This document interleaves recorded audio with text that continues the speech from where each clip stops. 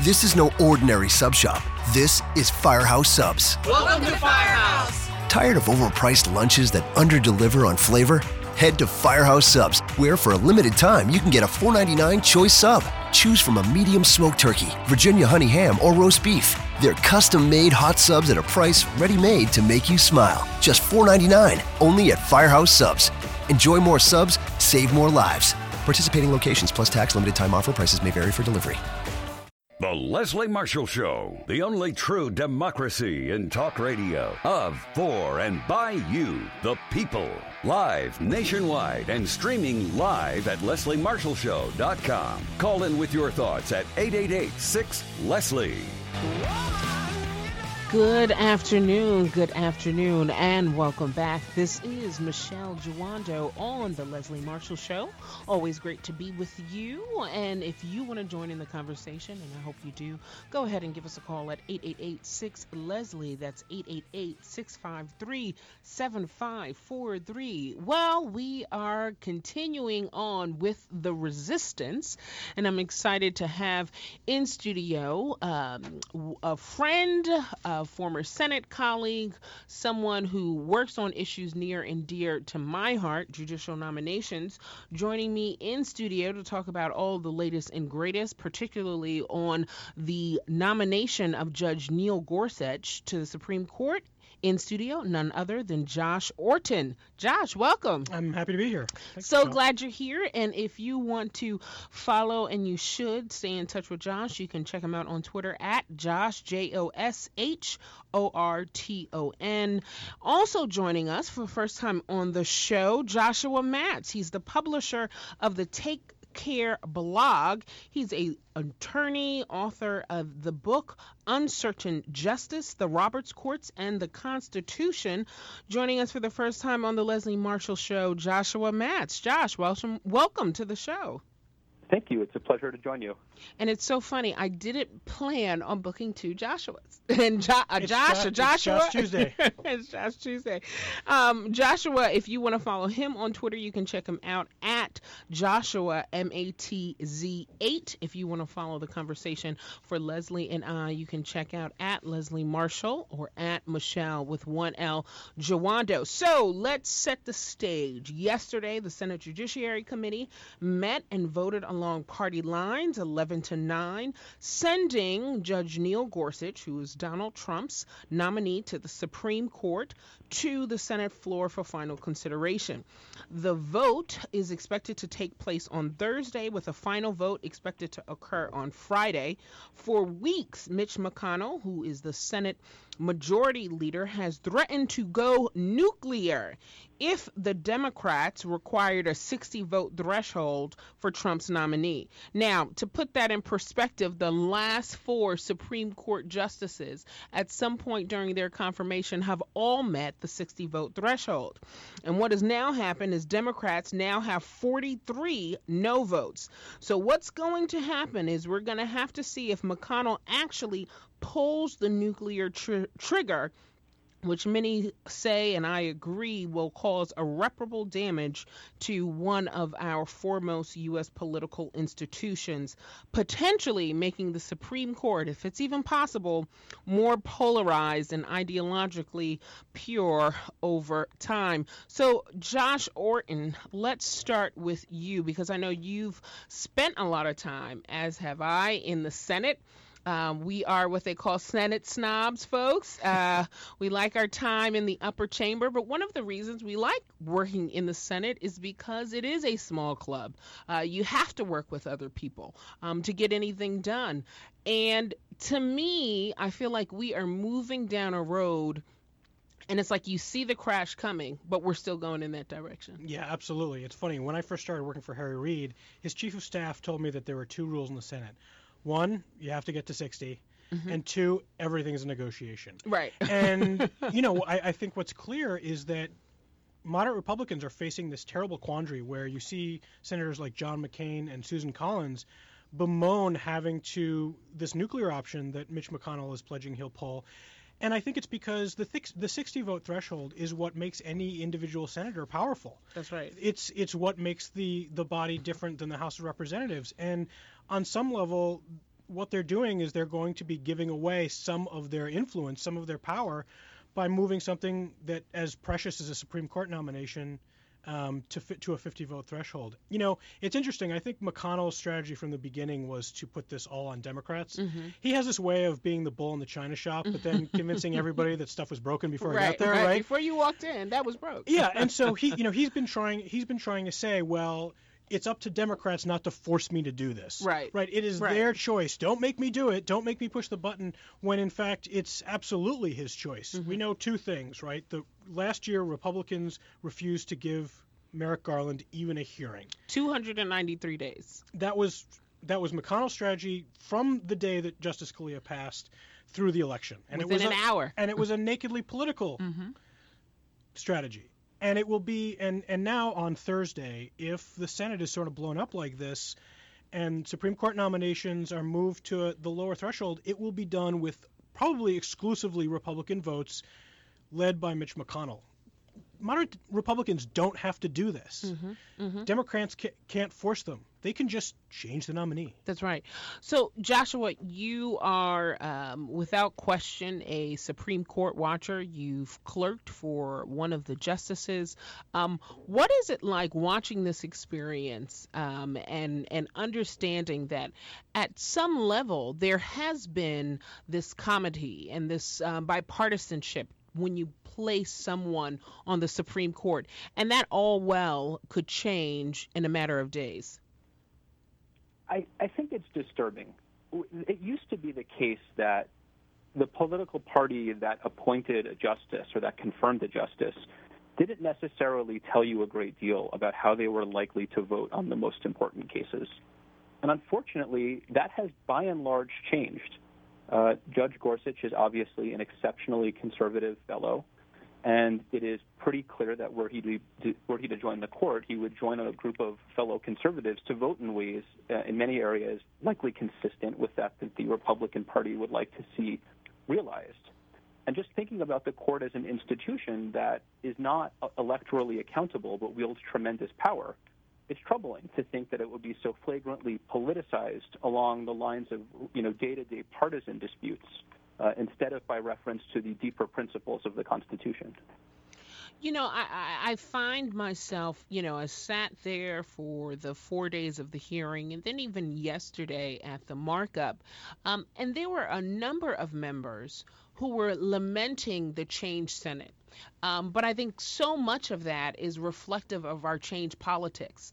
I think also many people look at a more politicized and polarized Supreme Court. So you see kind of our fundamental institutions just changing around us.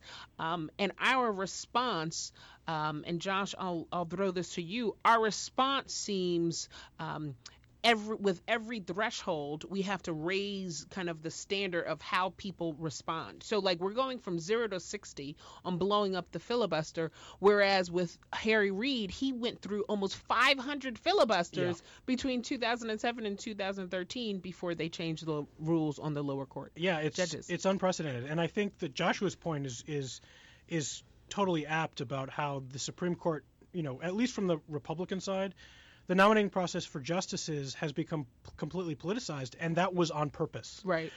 They were tired, Republicans were tired of nominating so-called conservative justices who then wouldn't stick to the script once they were confirmed to lifetime appointments. And so they built this infrastructure over the last, 20 years or so, the Heritage Foundation, the Federalist Society, to basically raise hybrid judges/politicians. Judges in a can is what someone. Yeah, and so it's ironic that throughout that testimony you saw Judge Gorsuch say so many times, "Well, my personal opinion has no bearing. That's not the job of a judge." He would not have been in that chair had it not been for his political beliefs. That's right. That was why he was chosen. That's why that when Trump outsourced this project to Heritage and Federalist, that's why he was at the top of the list, is for his political ideology and for his ability to weave that political ideology into the judicial branch. And for Democrats, I think we've sort of seen this slow motion train wreck, right? And it's been hard to respond to, in part because it's always hard to respond to the sort of naked politicalization of a cherished institution. That's right. And so, I think that the Trump inauguration, the Trump administration, I think has given Democrats a new view that resistance on all fronts is on the table. Mm-hmm. And I think that it's sort of seeing Gorsuch's nomination and sort of this fake confirmation process, I think has really opened Democrats' eyes to just how political this has become. Right. So, Joshua, when we come back from break, I'd like you to talk a little bit about your blog, the Take Care blog, why you felt like this was the moment, particularly with the backdrop of everything that's happening on Supreme Court nominations and judicial fights, why this is the moment to launch your blog. This is Michele Jawando on The Leslie Marshall Show. We'll be right back after the break. Leslie Marshall, the simple truth in a complicated world. 888-6-LESLIE.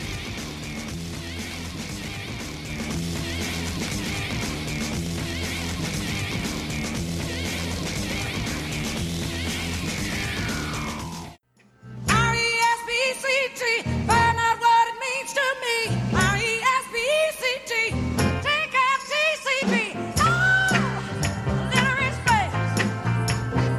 Woo, yeah. And show me a little respect, bringing you back with a little Aretha Franklin. This is none other than Michele Jawando on The Leslie Marshall Show. Always great to be with you. If you want to join the conversation, go ahead and give us a call at 888-6-LESLIE. That's 888-653-7543. I am back on the horn with Josh Orton. He is a Democratic aide, longtime Senate staffer working on the Gorsuch nomination, and Joshua Matz, publisher of the Take Care blog. So, Joshua, we've talked a little bit about the backdrop of where we are, and you decided at this time, and all of the work that you've done, to publish this blog. Tell us a little bit about why, particularly right now. With pleasure. The idea behind the website, which is at www.takecareblog.com, is that since Trump has been elected and inaugurated, we've been drinking from a fire hose trying to comprehend the sheer scope of the illegality flowing out of this administration. And there needed to be a place where some of the best and brightest, and my contributors include over 25 former Supreme Court clerks, where the best and brightest really try to keep track of this and offer useful and accessible analysis of what's going on under the Trump administration to help protect the rule of law. And we have seen through the Obama presidency where every time he sneezed, 15 websites on the right, 100 websites, would swear he had just shredded the entire Constitution. We've seen shockingly little concern, I think, from the right about Trump's constitutional violations, notwithstanding the supposed wonders of originalism and textualism. And so there need to be resources on the left to fight back and to help build legal ideas and keep track of what's happening. That's great. So we have a caller, Rick from Portland, Oregon. Rick, you're on with Michele on the Leslie Marshall Show. Welcome. Hey, good day. I just want to say, Josh, that this is not an issue of conservative over liberals. This is a matter of corporate interests and billionaires who are taking over our country. There's no conservatism behind Gorsuch. He's a money interest guy. He's taken millions of dollars, and so is Mitch McConnell. These people have only one interest, and that is corporate interest. They don't care about the people. Yeah. No, don't you agree?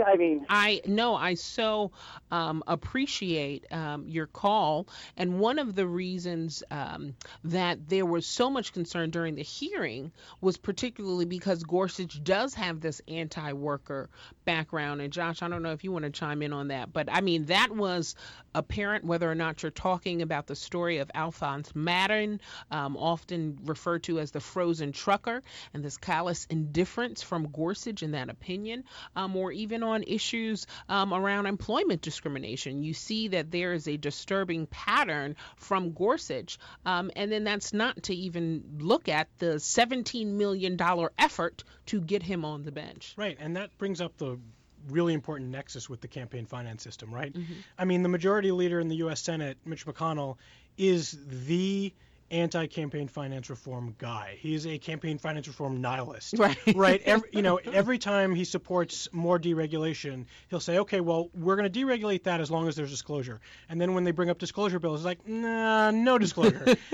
And so, part of it is obviously the tremendous amount of money that was spent to keep Merrick Garland off the bench. court. That's right. And then to support Neil Gorsuch's nomination. But I think there's also another sort of interesting angle to it, which is that the pressure that moderate Republicans are under to confirm this guy. That's right. You can't ignore them thinking about their next election and wondering whether or not the millions of dollars in dark money that Republicans now rely on for re-election, whether it's going to be there if they vote no or if they keep Gorsuch off the court. That's right. We've created this atmosphere of fear. Joshua. Oh, I think the question of what role the Supreme Court plays in all of this really does come to the forefront, and the question of the ways in which the Supreme Court's rulings can tend to advantage corporate interests against the little guy do really leap forth with a guy like Judge Gorsuch, who, favors a view of presidential power that would in many areas just really free Trump to cause a great deal of havoc. And his attitude, which is that most of the modern administrative state is unconstitutional and needs to be dramatically cut back on, is just an open invitation to judicial warfare on progressive regulations that keep so many people safe, even against corporations and other private power. And so I think there is a lot to your concern that this nomination really brings that question to the front. All right. So, Josh, we are T-minus 2 days away from potentially the end of the Senate as we know it. What should our listeners be looking at and paying attention to over the next 48 hours? Yeah, I think this is all about Senate Republicans and what they want to do. Are they going to choose their principles and preserving the Senate and its minority rights as it was designed, or are they going to sort of fall in line with the dark money and the interest groups that are trying to get Gorsuch confirmed at all costs? And I think Joshua made a great point about the sort of constitutional issues and the separation of power stuff. Donald Trump is a walking, talking constitutional crisis about to happen, right? He's got the unconstitutional Muslim ban. His campaign folks are under FBI investigation. Conflicts of interest, right? Yeah, conflicts of interest. And he even throws, he even has these ridiculous throwaway comments about how we need to tighten libel laws so we can go after reporters. Right. And nobody takes it seriously because they think he's just full of it. Right. But there is no more important time for a strong judicial check, and we're just not going to get that from Neil Gorsuch. Joshua, last 30 seconds. You got it. What are we paying attention to over the next 48 hours? I think Josh nailed it. The end of the day is that we live in an extraordinary time with a president whose Twitter account is a portable doomsday machine. And if we are going to survive this, we need courts with the courage of their convictions willing to defend the rule of law. And there is an open question about whether Judge Gorsuch will defend parts of the Constitution that are essential to so many people. Joshua Matz, publisher of the Take Care blog, and Josh Orton, longtime Democratic Senate aide working on Gorsuch. Gentlemen, thank you both for joining me on the Leslie Marshall Show. This is Michele Jawando. When we come back from the break, we're going to talk a little bit about equal pay day. Yes, that's right. This is the day that women have to work to the end of the year to get paid what men earned the year before. We'll be right back after these messages.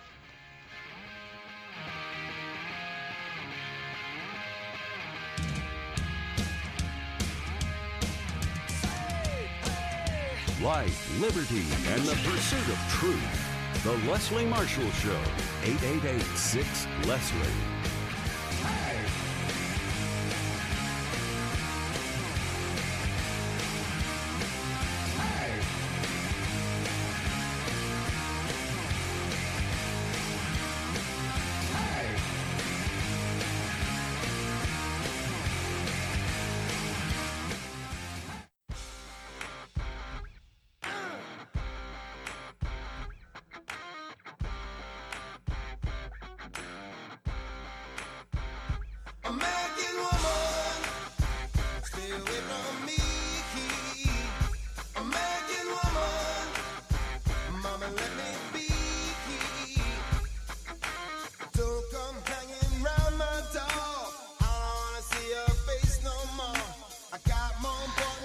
And welcome back.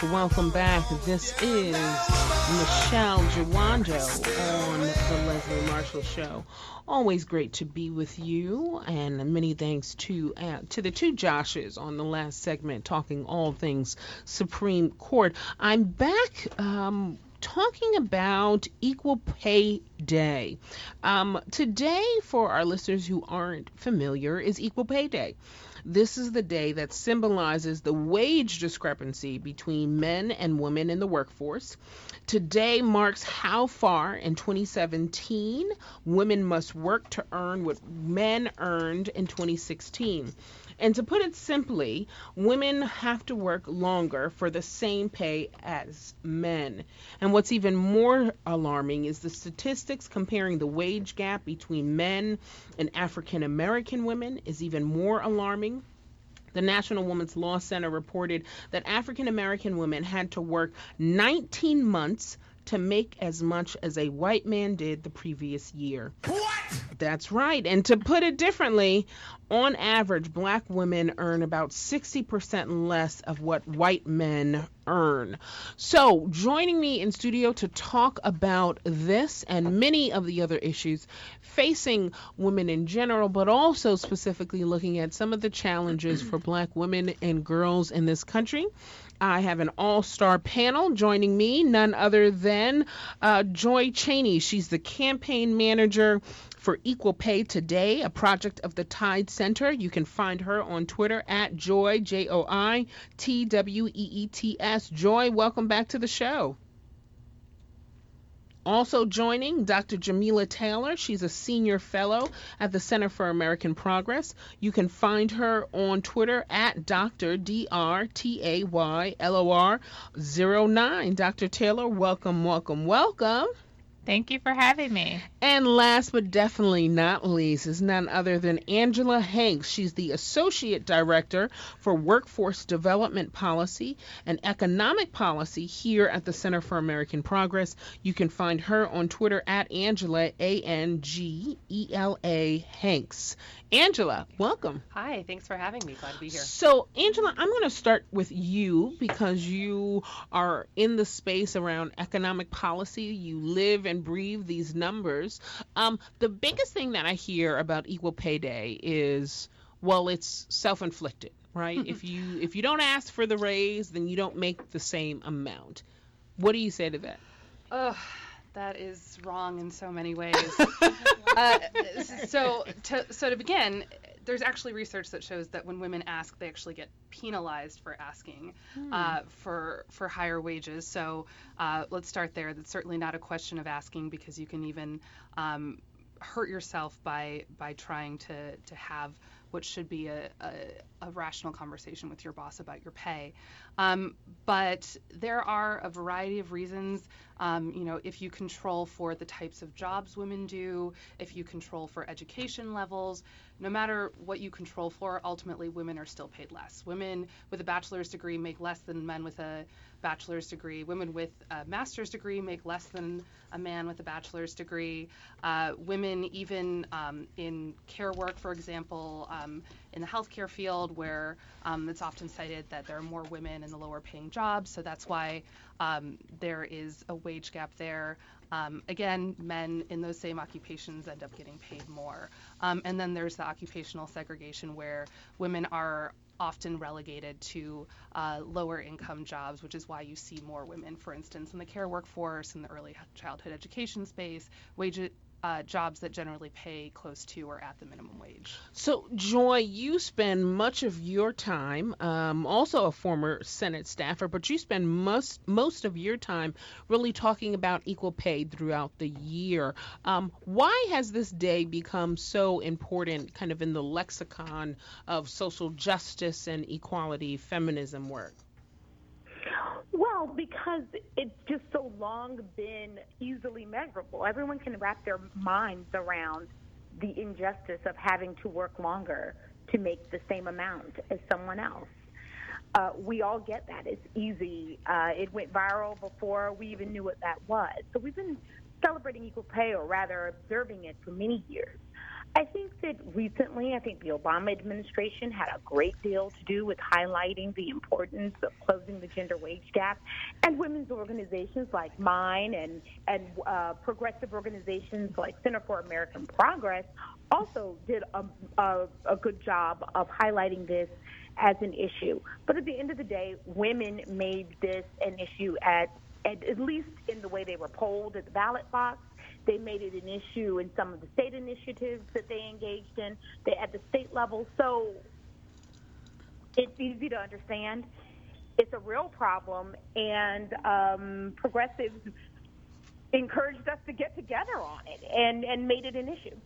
So, Dr. Taylor, and I see we have a caller. We'll take the caller in one moment. But, Dr. Taylor, the piece that I think is often missing from the conversation about equal pay is how it affects other outcomes, right? So when you don't have as many resources, we know that also means that you're probably having less access to healthy foods, and with your background in public health, that means kind of lower life expectancy or other collateral issues that I think doesn't often enter into that conversation. Yeah, absolutely. I think the issue around equal pay, as you said, Michelle, does impact other aspects of women's lives, not only in terms of their economic security and the ability to, support their families, but also issues like workplace flexibility, particularly for women who, are moms, and helping to support their children is also a key aspect of this. I think another key piece to lift up is the fact that when we think about, sort of the wage gap in terms of women of color, we know that for black women, they earn 63 cents on the dollar to white men, and Latinas earn 54 cents. So the gap is even wider when we think about these issues for women of color. And we also know that there are other, I think, indicators around not only economics but health as well, that have a disproportionate effect on women of color. And so we really do need to, I think, hone in on women of color and what they need in terms of the issue a little bit better than we have already done. And we've been paying attention. Yeah. So, Linwood from Charlottesville, Virginia, you're on with us on the Leslie Marshall Show. Welcome. Well, thank you for having me. I've been sitting here hearing this, and as an African American, I'm applaud because I'm so sick and damn tired of hearing our people crying to the white establishment to fix this problem, when these people can't even fix their own problems. These people are murderers, they're rapists, and why do we want to be a part of that system?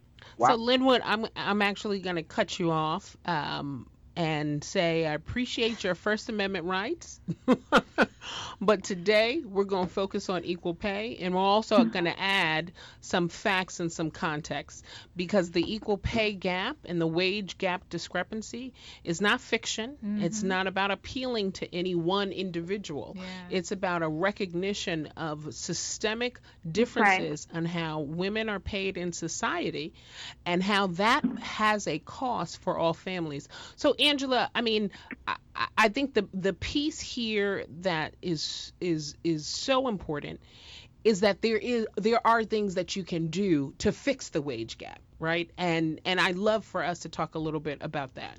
Yeah, and I think you make a really important point that we all should remember during this conversation. Really, the pay gap is not about individuals, it's about systems. And so the way to solve that isn't to tell one individual that they should be a better negotiator, or that they should really go get a better job or go back to school or what have you. Those things can help, but ultimately what we're dealing with is addressing systemic discrimination in the labor market, and that requires some thinking on policy, not on individuals' personal behavior.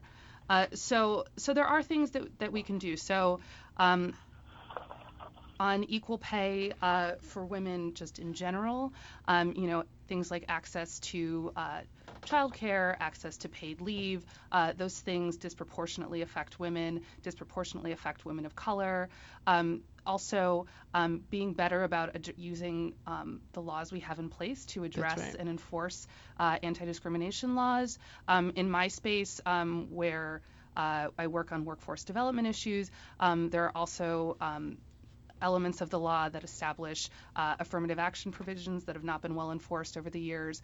So there are things that we can do to address the systemic causes of the pay gap.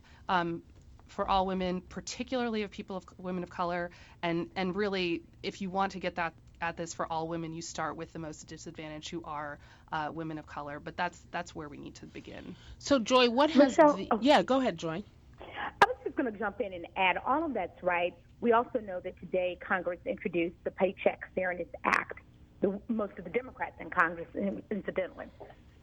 And that bill would strengthen the Equal Pay Act, which many of our pay discrimination cases come under, would make it easier for enforcement agencies to address the pay gap, would ban the use of prior salary during the interview and the hiring process. And I think we all in our individual lives know how that plays out. So you're already being paid unequally, and then as you go to your next job, that salary continues. And so it perpetuates the gap, and it makes it almost impossible to get out of it. And we know that is a major issue, not just for women, but also for men of color and others who experience the pay gap. That's right. It also, the Paycheck Fairness Act also addresses prohibitions on retaliation for discussing pay and closing loopholes that some employers use to unfairly justify the gender wage gap. So I don't want to get off the call without making sure everyone knows that while all of those workforce-related things are important, it's also important that we strengthen the laws that enable us to give an employer pause. I think that's so right. Before they That's so right. violate someone's right. That's so right. And you know what? That should be a bipartisan bill, because Right. everybody can get behind that. Jamila. Absolutely. I mean, I think I just wanted to add the fact that, we're talking about a wage gap in the same positions, that men hold. I think that's something to lift up, as the previous caller may have said, or may have had thoughts about, we're us making comparisons in terms of the types of jobs women have versus men. The analysis around the wage gap issue is around, the same positions held by men and women. So I do want to lift that up and make sure that our callers are aware of that, because that's an important point to put out there. Yeah, without question. I think the other piece here is that, learning about something that makes you uncomfortable doesn't mean that it's not true. Right. Right? And it's on all of us, once we find out this information, for us to figure out what is our role in either perpetuating, in this case, wage discrepancy, and if it's not our role, what can we do to work and fix it? And I think we're so afraid in this alternate facts reality of hearing the truth. But that's what you're going to get when you listen to the Leslie Marshall Show. Michele Jawando, I'm going to just tell you a little bit about one of the areas that I wanted to kind of wrap into this is, as we're talking about agency and having equal pay, is connected to the way that people value certain lives in this country versus others. And here in D.C., many of you know we do the show out of D.C. We've had an issue around missing black girls in Washington, D.C., and some say that there isn't a rise, but in fact it's just greater publication. But no matter what, these are issues that affect our community. So, Angela, we only have a few minutes left, but just as we're thinking about closing, how can we think about better agency for Black women as they're dealing with these issues? How do we put these issues on the radar so people understand what people are dealing with? Yeah, I mean, I think that one thing that struck me about the conversation around the missing black girls is, the city was kind of stressed that this wasn't an uptick, but ultimately what it exposed was an empathy gap. We talk about the disparities for people of color generally, but for black girls even, I mean, it begins in preschool. Black girls are 6 times more likely to be suspended from preschool than their white counterparts. They're more likely to be incarcerated than their white counterparts. And really this all stems from kind of the fact that they're not valued in our society.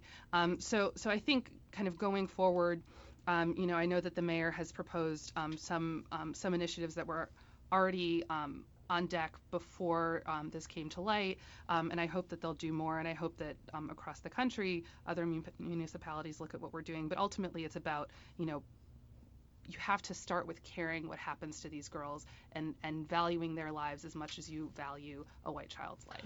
Joy, 30 seconds. Joy?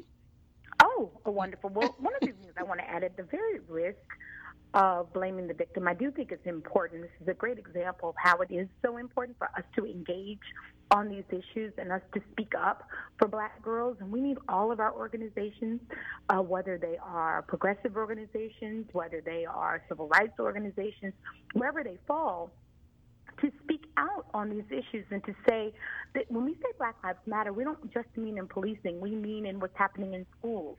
We mean in where our education dollars are going and where our health care dollars, all of our policy decisions, even in terms of who gets publicized as missing on the news or what countries we will report on terrorist activity from. All of that is about saying Black lives and people of color's lives matter. The others, which certainly encompasses me and perhaps others on this call, we matter. That's right. And that That's only right. starts when we demand it. So I'd like to just add that piece, and I think because people in D.C., I'm a D.C. resident, because we demanded it in this particular case, we're seeing it reverberate across the country, and people are learning about it. But it's not because the news media picked up on it. It's because we picked up on it. We demanded we it. Went to a We town hall demanded and it.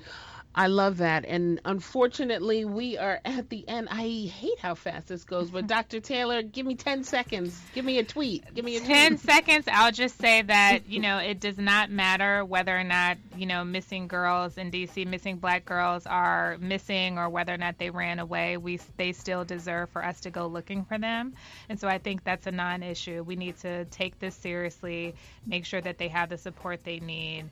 And we also need to pressure the media to make sure that they cover these cases.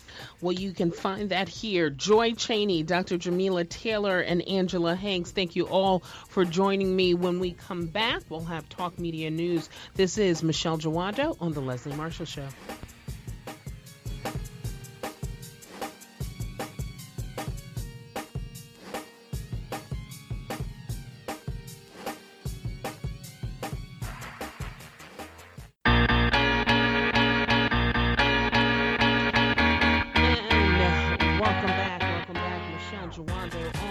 Marshall Show. I'm here with Patrick Gavin, reporter for Talk Media News. Patrick, always great to have you. What am I hearing about the latest on the GOP health repeal and replace bill? It's not dead? Well, it depends on who you ask. There's a couple of ways of looking at this. That's right, that President Trump and Paul Ryan and also members of the House Freedom Caucus, in the wake of their somewhat embarrassing defeat to repeal and replace Obamacare, are trying to put together another bill, one that has a better chance of passing both houses. But the problem is two things. Number one, obviously you're hearing a lot about Republicans' effort to keep at this, and that's because they spent the past 6 or 7 years railing against Obamacare. I think politically speaking, which is for better or for worse just as important as the policy sometimes. Politically speaking, they can't say to their constituents, "Hey, we spent 12 days trying to rush through a bill, it didn't work, and now we're going to give up." I mean, this is one of the top reasons that their constituents sent them here. So part of it is to save face, especially as we head into the April town hall meetings. But part of it is also, I think, to try to, in probably much smaller ways than they'd originally hoped, chip away at Obamacare. This latest idea, the notion is that this latest proposal would allow states sort of pass responsibility down to the states to allow them to sort of pick and choose which regulations from Obamacare they would want to use or not. And the two that are kind of getting the most attention is the essential health benefit, that is, that insurance companies have to cover under Obamacare, sort of a standard minimum package of benefits. That's one thing that they may allow states to opt out of. And the second would allow insurance companies to also do away with the rule that requires them to charge the same price for everyone of the same age, which essentially means that insurance companies can't discriminate based on previous conditions. So, well, yep. Well, Patrick, we will all be watching the latest on the GOP healthcare bill. This is Michele Jawando on the Leslie Marshall Show. Always great to have you. Have a great week.